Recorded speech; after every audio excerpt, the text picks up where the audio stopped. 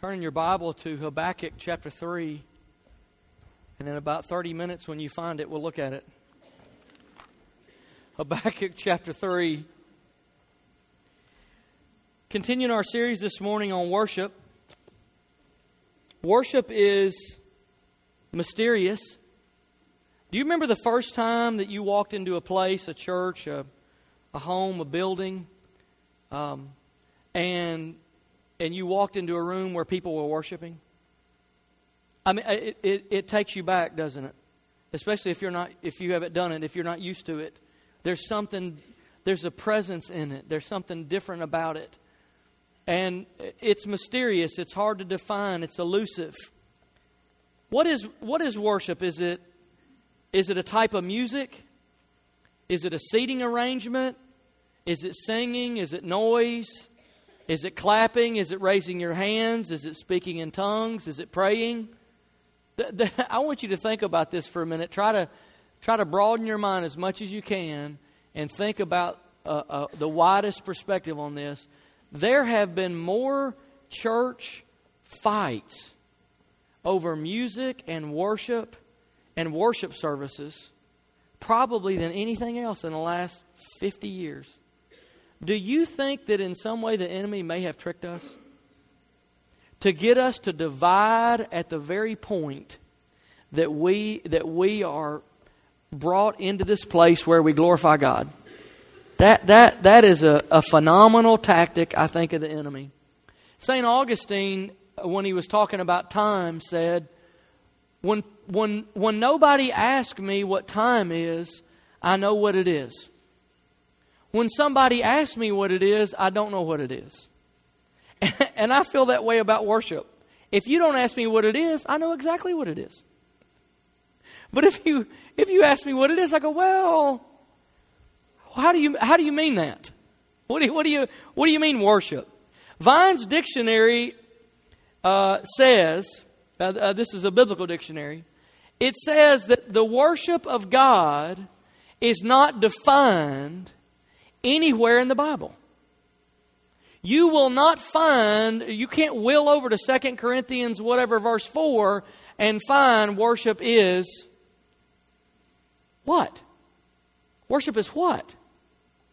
The Bible doesn't in that way define it anywhere. So we've named this series Worship Is. So I want to talk about it.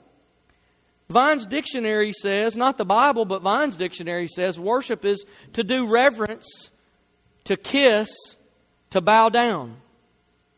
I want to, in this series, talk about worship as in the sense as a connection. I think in the modern era that we've been in, sometimes we've lost our understanding or connection to God in worship because we've gotten so sophisticated and complicated in worship that we've actually, in some ways, allowed ourselves to worship. We can worship the act. We can worship the form. We can worship the instrumentation. We can worship the sophistication. We can worship the technology. We can worship our own ability to do it. And so I know because of that, there's been a resurgence of this teaching that's been in Scripture, by the way, all along. But there's sort of been a resurgence of this teaching to try to broaden our understanding and say, look, worship's not what you do at 10:30 or 11 or 10 on Sunday. Worship is your life. It's the way you speak. It's the way you act. It's the way you think. It's the way you talk to each other. In other words, everything that you do can be a worshipful act to God. I cannot agree more. That's exactly right. But what I really want to focus on, that's kind of my mindset. I tend to have a holistic mindset about worship. That's how I tend to think about it. I don't tend to think about it in... you look at the back of your bulletin and they give you the schedule stuff. I don't tend to think about worship inside that. I tend to think about it, cosmically, globally. But what I want to do is in this series, I do want to think about it in the event.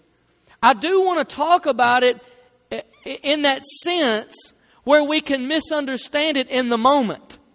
Not necessarily the varieties of way that we can worship God, but the connection. Not so much as a lifestyle, but a connection to the presence of God. There are those moments in your life. Obviously, a worship service is always one of them. But there are those moments in our life where God's presence is we're aware of His presence. And there's a moment where He's trying to do something, and now I'm going to call that worship. Now, I think one of the reasons that we misunderstand the event or the act of worship, it goes back nearly 1,700 years. 1,700 years ago, there was a dramatic shift in the life of the church globally that we still sort of carry out today. Constantine became a Christian in AD 312. He used his political power to strengthen the church. Now, I want you to listen very carefully to the way I say this. He basically made the Christian church the imperial church, and this was the beginning of the church's rise to earthly power. Not heavenly power, not supernatural power, to earthly power. He basically adopted Christianity as the religion of choice by the imperial government in every province that he was over. And basically said, if you live here, you're going to be a Christian. And government and church got connected. Government and church got related. Now, this was the beginning of the church. So he began to use his governmental and authoritative power to leverage the church. When that happens, there are unintended consequences that come along with it that nobody can foresee. But look at this. In AD 312, just as the church in that century began to rise in earthly power, the gifts of the Holy Spirit began to diminish. There was an unintended trade-off. Now you can read, there are historical documents now that help us to see that the gifts of the Spirit, as many have thought for years, never really disappeared. They did shrink. They became very marginalized and minimalized and often pockets and what people in those days would have thought were weirdos. But the gifts of the Spirit shrunk as the church took on a different form of worship. An institutional form. That had a profound effect on how and where churches met. Until that time, churches had almost always met in homes or outside. But Constantine had government buildings built for Christian worship. Where would he get the idea on how to build a building for Christian worship? Well, from government architecture. So whatever the civic centers, whatever the arenas looked like in that day, what he did then is he transferred that over and he modeled the architecture after civic auditoriums, and the front was really high and elevated, and it had a big throne, a big royal-looking throne that the bishop would come and sit on. And then in the area out where you are, then there became this organization of set synchronized rows and cut trim aisles where people could be neatly organized, all fanned out. Well, kind of like this right here. Actually, exactly like this. 1,700 years later, we're still sort of doing it the same way. Kind of cut out like this to all face the front. This changed the way worship happened. It changed it. Until that time, everyone felt like they were supposed to participate. They thought they were supposed to be involved in the act of worship. There were no spectators. For the first 300 years of the church, worship was very simple and plain and personal. You had the assumption that if you were there, you were to engage and be involved. And now the church shifted from this personal and simple worship way, this sort of scattered chaos, it shifted to this formal architecture filled with pomp and circumstance and civil architecture of the imperial court. Now, because of modern fad, because of historical conditioning, I think we most often misunderstand what worship is. Now, if you look, this is the way our architecture is today. Go sit in a movie theater. How's everything organized? Go sit in a football field. It's all around to the center. Go to a high school play and look in a school auditorium. Everything's built. Everybody's looking at the back of everybody else's head, facing one direction, looking. And the problem is that can give you the misunderstanding that you're the audience. You can actually believe that you're the audience. Now, I want to show you how this is exactly backward from what we will understand in the kingdom worship is. See, what you can do is you can come in here on Sunday, and because the way the room's filled out, you can look up here at the people on the stage and you can say, wow, I can't play the guitar like that. I can't sing like that. I wish I could sing like that. I wish I could play the piano like that. I wish I could, when I sing with somebody else, the notes would harmonize and crescendo at just the right point. But I can't do that. And so you can look and say, wow, these are the worshipers. But like I'm surfing the internet or watching TV or at a football game or at a play, I'm just sort of a spectator. And I can just zone in or out anytime I want. I'm like at a movie. It's happening up there, but I'm not really in it. I'm not really part of it. We think that the people on the stage are the performers and we are the audience. But how do you think God sees it? We think about it that way because the way our buildings are built. All of our buildings, not just church buildings, all buildings where crowds are pretty much built the same way. How do you think God thinks about it? Let me give you a different view. I think what God thinks then is that these people here are not the worshipers. They're the guides. They're the leaders. They're the prompters. They're the directors. They're the ones that come in and say, isn't God good? God's good. Isn't He good? Man, sing with your soul. Man, come and make a beautiful noise to God. I'm not here to do all the singing. I'm just here to show you what song we're going to do next. But man, stand to your feet, lift your hand, lift your soul, lift your voice, and worship God. That's what they're here for. They're not here and they should never think they're here for anything other than that. And you should never think they're here for anything other than that. That's what this is about. These are the prompters. These are the encouragers. You know what a spur on a rooster is, don't you? They're here to spur us on. Say, come on, come on. You may have had a hard week, but if you forgot how great God is, you may be going through something, but we're not talking about something you're going through. We're talking about something that's above everything you're going through. We're talking about God. That's what this is about. But who are you then? You're not the audience. You're the worshiper. You're the worshiper. They're not the worshiper. You're the worshiper. Well, then who's the audience? I'll tell you who the audience is. We only actually, from heaven's point of view, have one person in the audience. It's God. There's only one person in the audience. And He's watching. And He's listening. And He's saying, come on.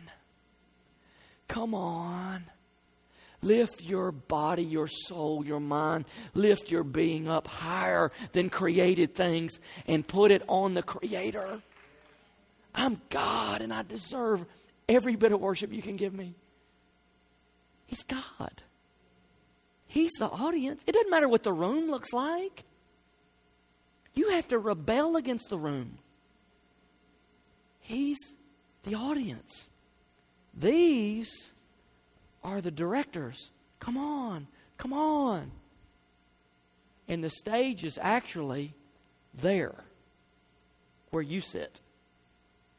And cosmically, you're standing on it. Now, other people might not see you on it, but it doesn't matter. They're not supposed to. They're not in the audience. Remember? There's only one person looking at you on that stage. It's God. And you enter into that moment of connection to His divine presence and you worship Him. And that's how worship happens. You can always tell a person who doesn't understand what worship is because they act like an audience. They act like an audience. Well, I didn't like that song. Who died and made you the audience? That's my favorite song. So? It doesn't matter. It just doesn't matter. If the focus is God's presence, it doesn't matter. The fact is, He's the audience. And if you get that right, it changes the way that you engage in worship. It changes your mind. It changes the way you express. It changes. It changes you. So worshipers know that God's the audience and they're on the stage for Him to see. Let me give you a definition this morning if you're taking notes of what worship is, in case the big 10-foot banners have not given it away already. Worship is surrender. Let me tag a word on that. Expressed. Worship is surrender expressed. Surrender finds a way in you. You allow it. You find some expression for it in your life. Worship is surrender expressed. Last spring, an incredible thing happened. There was what I was told was 100-year flood around here. Remember that? Last spring, the industrial road was closed here because it had rained so much and water was coming over the road. You know, living down in the swamps of Mississippi, that seemed like, summer to us. But some of you told us that it was a lot of rain, so we believed you. The 100-year rain, and the river over in Helena by the depot where the dam is, that I saw a picture of that was one solid sheet of water that went across there. It's hard to believe that when you look at it now. And down by our house over off Old Thompson Road, Buck Creek had backed up to the point that it just about flowed over that bridge down on Old Thompson Road. I mean, it rained and rained and rained. Roads were closed. Flooding was everywhere. But you know one of the things that I noticed? What I noticed is that the lowest parts of Shelby County got the most water. I thought that is a beautiful picture of what worship is. Worship is surrender. The lowest part gets the most of His presence. The lowest person in this room, the most surrendered person in this room, gets the most of God's presence. The most surrendered part of your life is where God's presence is active the most. The most surrendered seasons of your life are the seasons that God's presence was active in you the most. Surrender is what worship is. Do you remember what Job said? The Lord gives and the Lord takes away. But what did he do? Surrender. Blessed be the name of the Lord. Blessed be the name of the Lord. And God's presence filled his life in a way that caused him to endure all the things that he was going through at the time. What is worship? Worship is when you and I become aware that God's presence is present. It's when we become aware that He's there, we surrender to His presence, and then we express that. We realize that He's there. He's there. And it dawns on us that He's here. You can sing songs and go through the act over and over enough that you've got the whole thing memorized, and you can just replay it like an old DVD in your mind over and over. But that's not a connection. That's repetition. But you can connect in repetition. But you can also let that become so loud you can't. So it's when we become aware that He's there, and then we surrender to His presence. Worship is an internal attitude that extends to an external action. One thing that I want us to get as this series goes on, one of the things that I really hope that sinks into your spirit, is a greater connection to God's presence. Just a greater sense that He's there and how to connect to Him. And that'll only come. There's only one way to have a greater connection to God's presence. It's greater surrender. I have to surrender somehow in a deeper way. Now, in the book of Habakkuk, have you found it? In the book of Habakkuk, this is one of the most unique books in the Bible to me. It's short. It is concise. It is confrontational. Habakkuk, the people there, without going into all the deal, they were under great oppression by the enemies of God and of Israel. Deep, deep oppression. And they were being mistreated. And Habakkuk, I read through it just this morning again. Habakkuk would go to the Lord and complain. God, when are you... And most of his statements had something to do like this. Why? Why are you letting this happen? Why are you allowing the enemies of God? Why are you allowing these pagans to torture us? Why? Isn't it true that what gets you most in life are the why questions? God, why is this happening? Why? And you know what I found out? Actually, the why questions get harder. They don't get easier. Let me tell you why. Because when I was younger in the Lord and I didn't know His will or His ways, it was mysterious enough that I would accept it. But as I got older in Christ and knew His will and His ways, and I saw things that I knew weren't His will, then the why became more haunting. God, why? I know this. Look at this suffering. Look at this. I know this is not your will. Why? And the question that's just on its heels is when? When are you going to do? Do you see this? Can you see what's going on in my life? God, when are you going to restore? When are you going to fix this marriage? When are you going to bring me a job?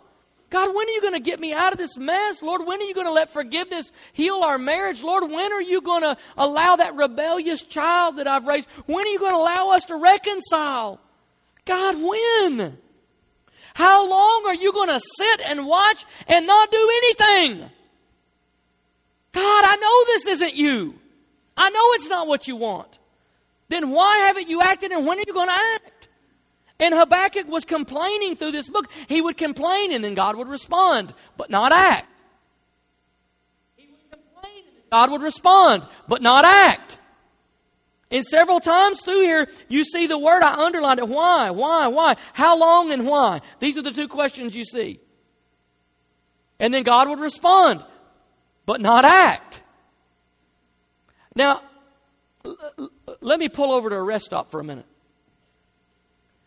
Let me give you 3 reasons that we struggle with surrender. 3 enemies of surrender. This is simple and quick. The first one is when things are going too well. When things are going really well, we tend to have a hard time with surrender because we're ice skating across the cream curdle of life right across the top. And it seems like nothing can touch us there, and we're actually usually dumb enough to think that we had something to do with getting up there. And things are going too well.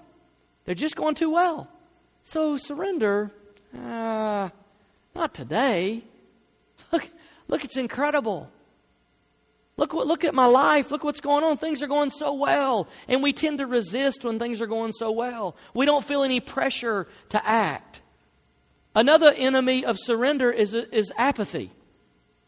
Sometimes you have almost the opposite problem. Whatever happens, what difference is it going to make?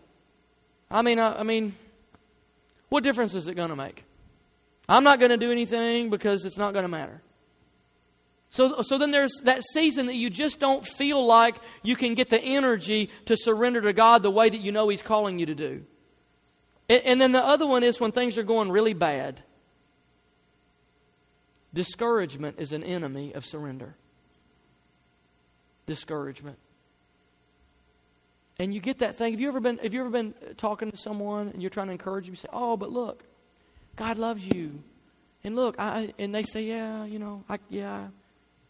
You know you're talking to a discouraged person when you're telling them encouraging things, and their answer is, "I don't know. I guess, I don't know, maybe, I don't know." And sometimes you and I have had that conversation in our own head. I don't know. Maybe, I guess. I mean, does God know I'm here? I don't know. Is He going to help? I don't know. Is He going to do anything? I don't know. I just don't know. And discouragement is an enemy. It keeps you at odds with God, where you won't break in and surrender and just let Him have His way because you're discouraged. You say, well, it probably won't matter. I don't know if God even cares. I don't know if He's going to help me anyway. And discouragement.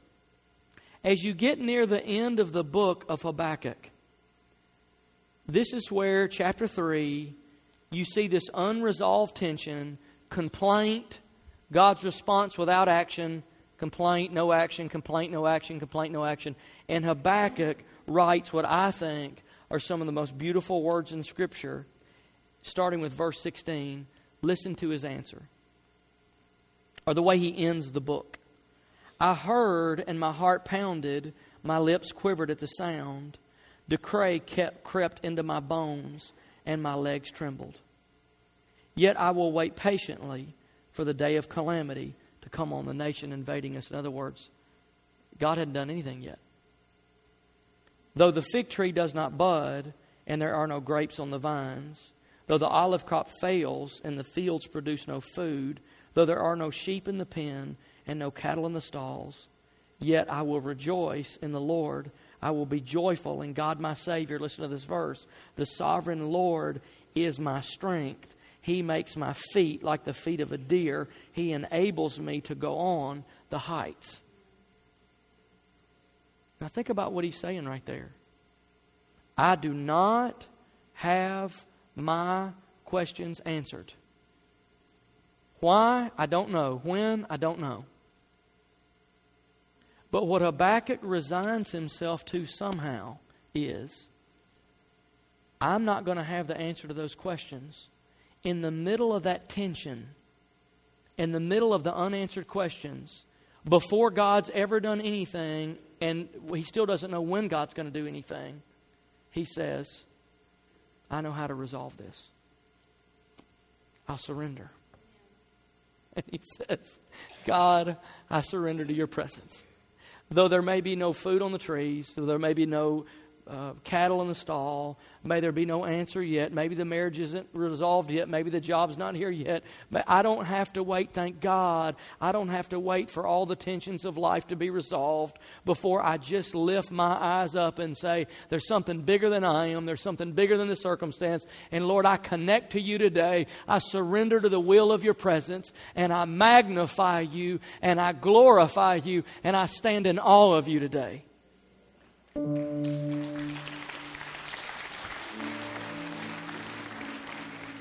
But the tension's still there.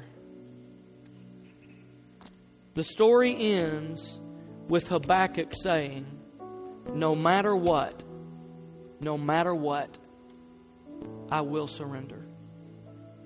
No matter what. It almost sounds like Job's, though he slay me, yet will I serve him. You do what you want, God. The spirit that this book closes in my opinion, is one of the sweetest in all the Bible. It's an attitude that I believe captures the heart of what worship is. So think about for a minute the why questions. What are the why questions that get us? Why did it have to happen? Why did this go on in my life? You know, I think about our little 8-year-old boy, Tyler. And I say, God, why?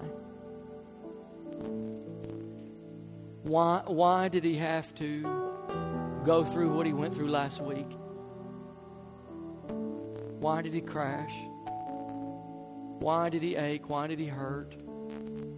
Why does he have diabetes? Why him? Why now? Why here? Lord, why? Why? I don't know. I don't have the answer. And I'm suspicious of people who think they do. Why? I had hoped that when I gave him the shot in June, that we wouldn't have to do that ever again. And I'd hoped that Stacy would never have to do it, because it sticks with you. But she did. Why? 3 times, May, June, and November, 3 times in 1 year. Why? Why does that happen? We don't know for sure. There's no way to know for sure, but it looks like the nurse at Kingwood School and myself and Stacy on 3 different occasions acted in a way that saved his life. Why? I remember when Stacy was at the hospital with him 4.5 years ago when he's diagnosed, and I came home and I went in our bedroom. God, the house had never been so empty. And I just looked up and I said, God, I've lived nearly half my life. Give it to me. Give it to me. I'll take it.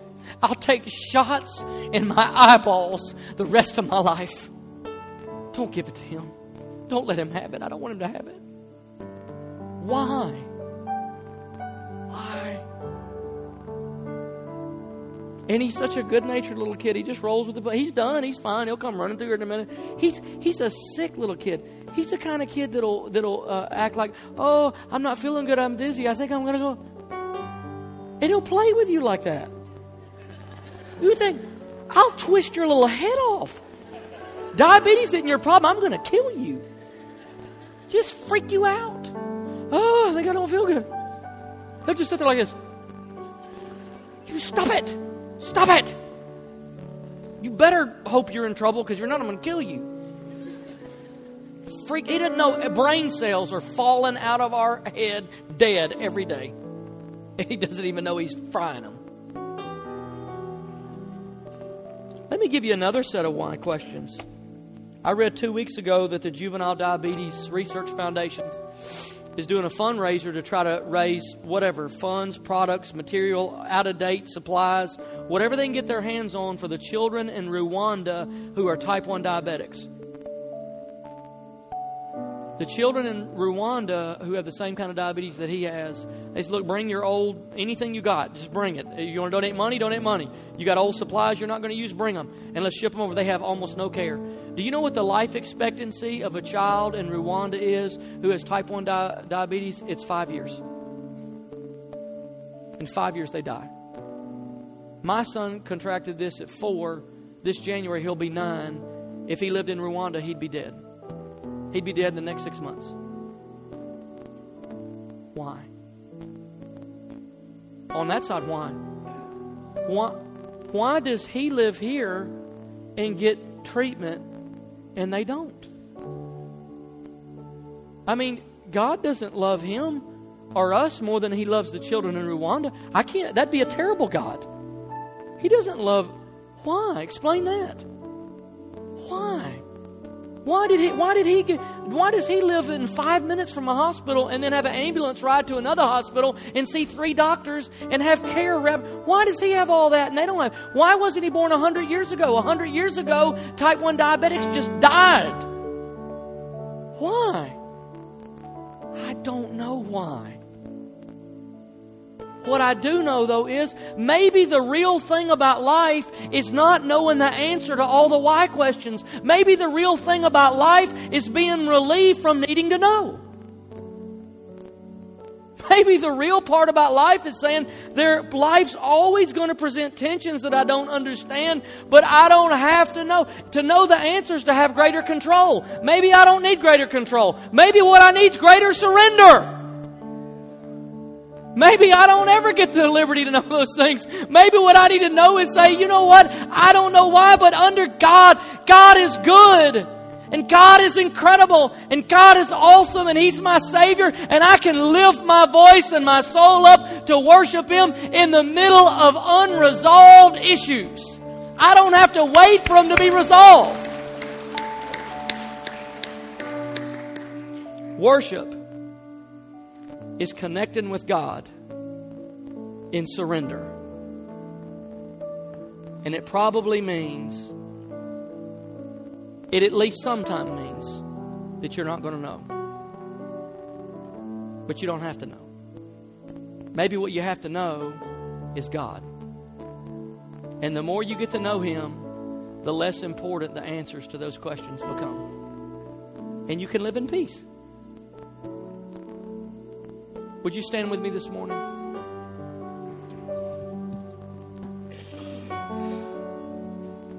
Today, you've come in this place,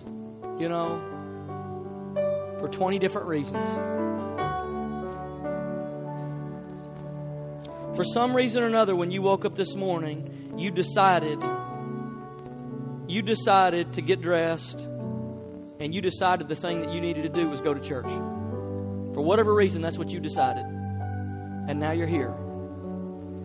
And as we leave this morning, the greatest question that we need to answer is not why do things happen or when will things change.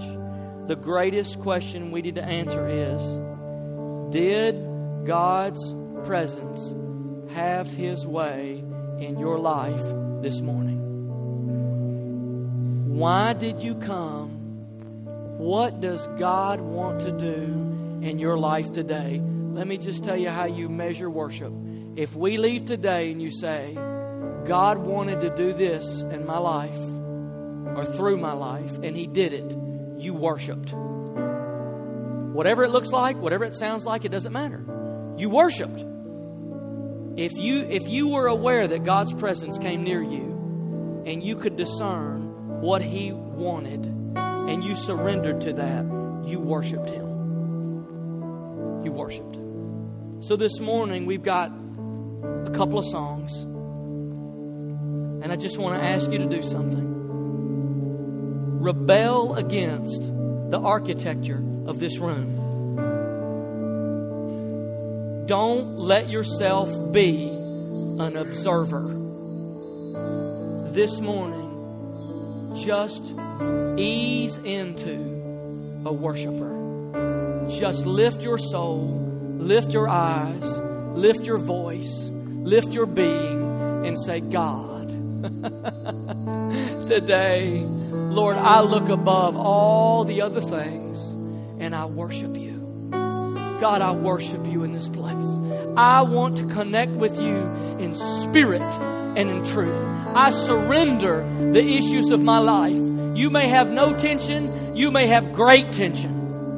Either way, you lift up in the middle of all of it and say, God, I surrender this morning. Come on, begin to lead.